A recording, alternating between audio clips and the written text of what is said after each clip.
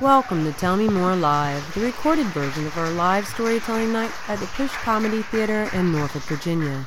In this recording, Evan Hartley shares a bittersweet story about her grandmother. So it's January. I'm 15 years old, so this was about 4 years ago.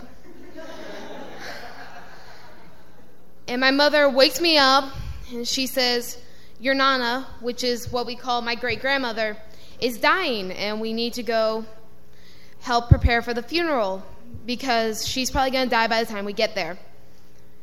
And if I was to describe my grandmother in any way, I would describe this picture that we have in my living room of her. And it was taken for the newspaper when my grandfather was getting back from being deployed in World War II. And they're walking side by side, holding the hands of my grandfather in the middle of them.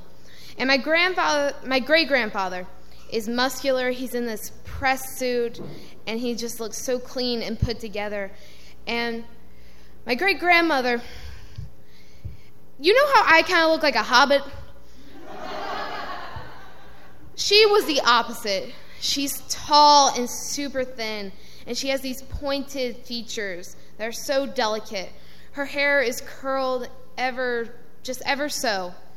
And she's wearing a trench coat over her dress that has these big old fur cuffs. And she's the epitome of glamour and sophistication. And that's how I've always remembered her, even into her 80s, where she always wore heels, a St. John suit with a diamond brooch, and these ruby red nails. So we're in the car, and we're driving. It's me, my sister, my mother, and my grandmother. And we get a phone call, and my mom talks on the phone. She hangs up, and she turns to us, and she's like, "Your Nana's holding on." So we actually may get a chance to say goodbye. And my sister goes, "That's great." She's like, "Are we going straight to the hospital, or are we going to drop off our stuff at my aunt and uncle's place before we get there?" And my mom goes, "Well, it's a hospice death, so we're not going to the hospital."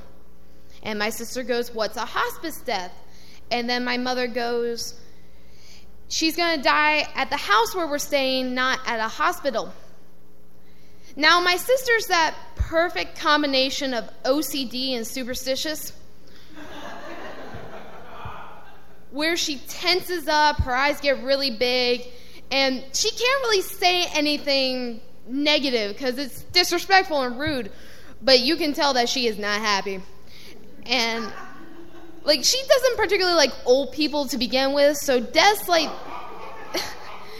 the icing on that cake, and the energy in the car turns, and it's uncomfortable for the rest of the drive there. And we get to the house. It's like the mountain areas of Virginia, kind of near West Virginia area.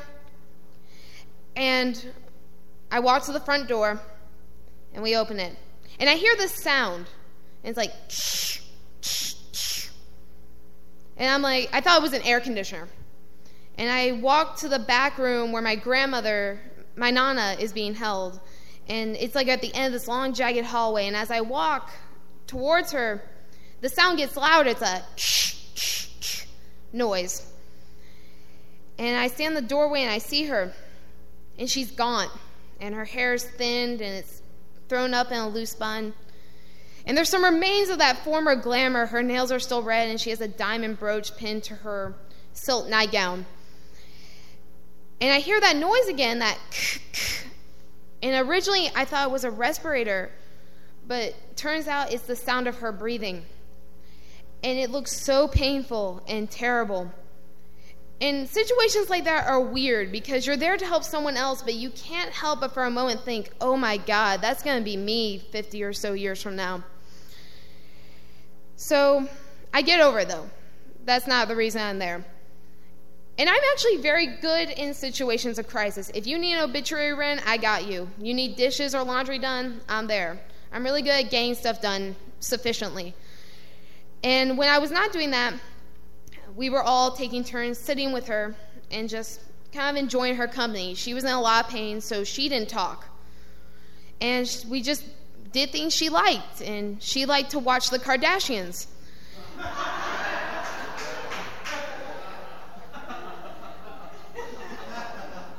So we had a Kardashians marathon.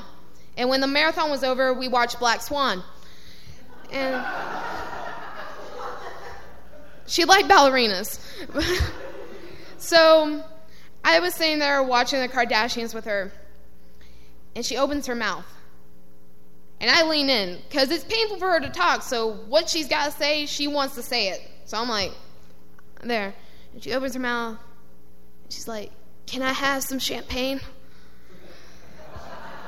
And my grandmother loved to socialize and drink. She always had a cocktail when she watched Johnny Carson. And when she was getting ready, she would always drink. And every Christmas, ever since I was like 8 years old, we would give her a bottle of wine. And she would get down to my level. And she'd be like, "Evan, you should come drink this bottle of wine with me." And I would be like, "Yes." And my mom would be like, "No."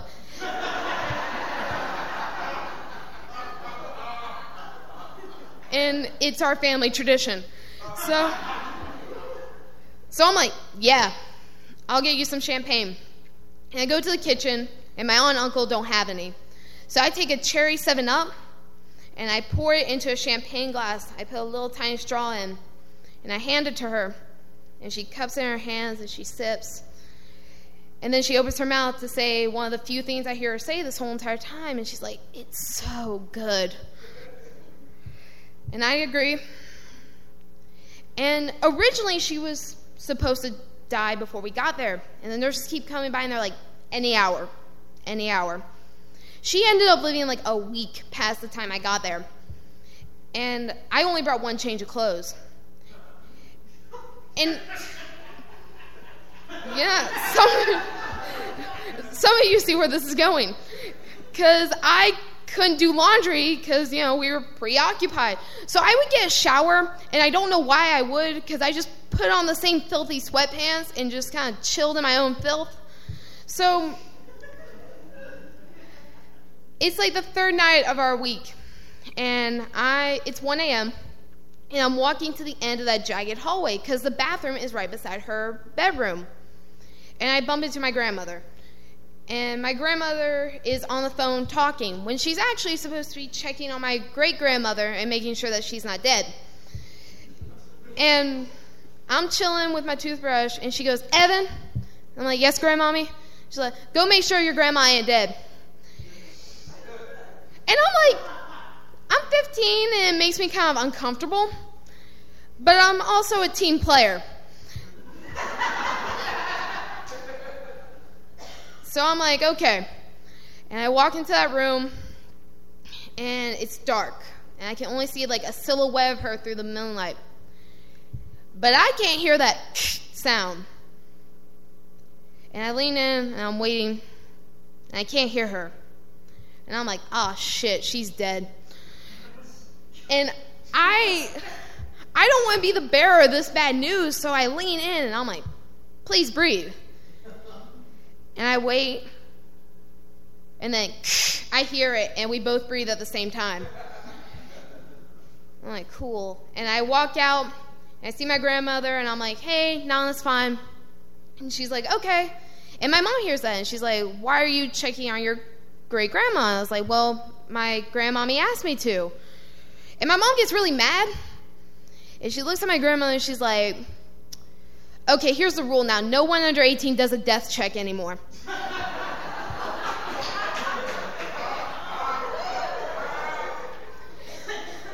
And I gladly agreed. So we get to the final day of the week, and the nurse comes in and gives her a last round of morphine. And as she's packing up her, well, it's like medical junk. I don't know what it is, but it's like IVs and crap. She's packing it up, and she goes, your Nana always asked me to have a glass of champagne with her, and it's a shame that we never got to have that drink. And she packs up and leaves, and we all stand around her bed, and we wait. Her breathing's a bit more sporadic.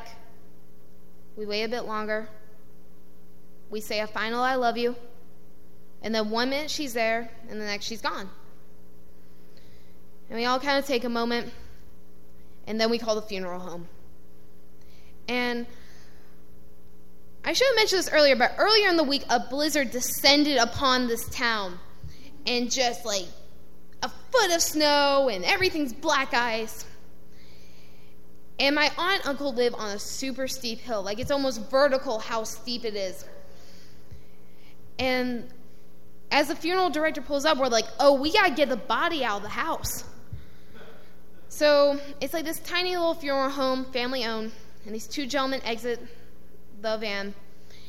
And they pull up a rolling stretcher to the door.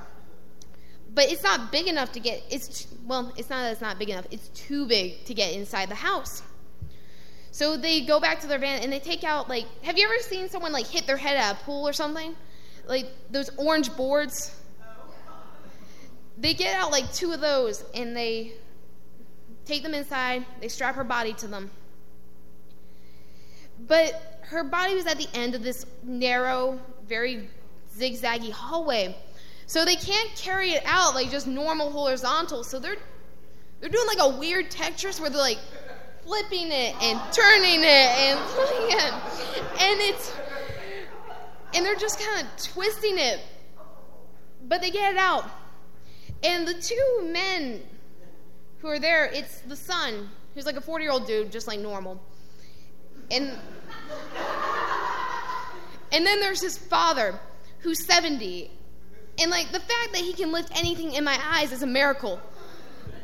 And they put this body on the stretcher, and they begin pushing, but it's all black ice on this hill. So, and there's, all it is ditches and farmland beyond this hill. And as they're sliding down, their legs start to, like, kind of slide.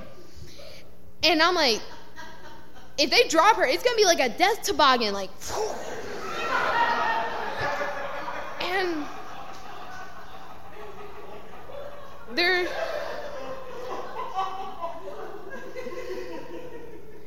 they're slipping and sliding all the way down, and it looks like a Marx Brothers cartoon.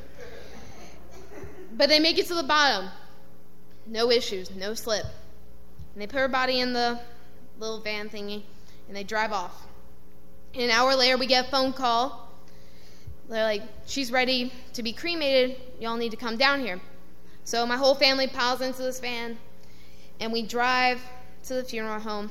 They take us to the back room, and we all stand kind of semicircle around her casket. And, we all say a memory, a reason why we loved her. And my grandmother turns to my aunt and says, is there anyone who would care to see her before we cremate her? And my aunt goes, oh no, Nana would have just died if anyone saw her like this.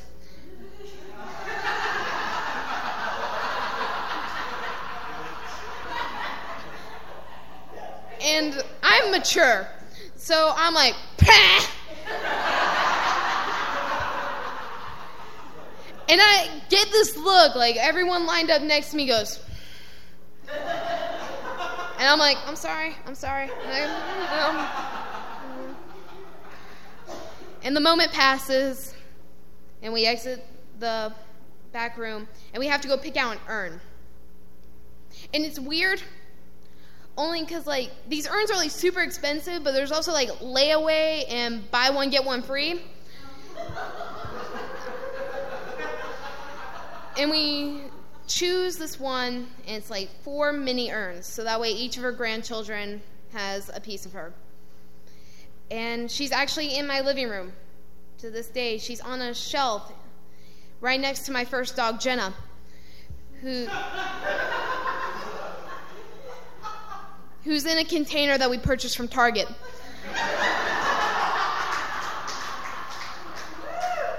And honestly, she would have just died if anyone knew that she was on the same shelf as a dog. Thank you guys very much. That was Evan Hartley sharing how she handled her grandmother's final days. Thanks, Evan, for sharing your story. If you'd like to join the podcast or check out the live show, visit tellmemorelive.org. That's tellmemorelive.org, where you'll find our online submission and contact forms, a list of upcoming shows, and more Storyteller podcasts. I'm Deb Markham. Until next time, thanks for listening to Tell Me More Live.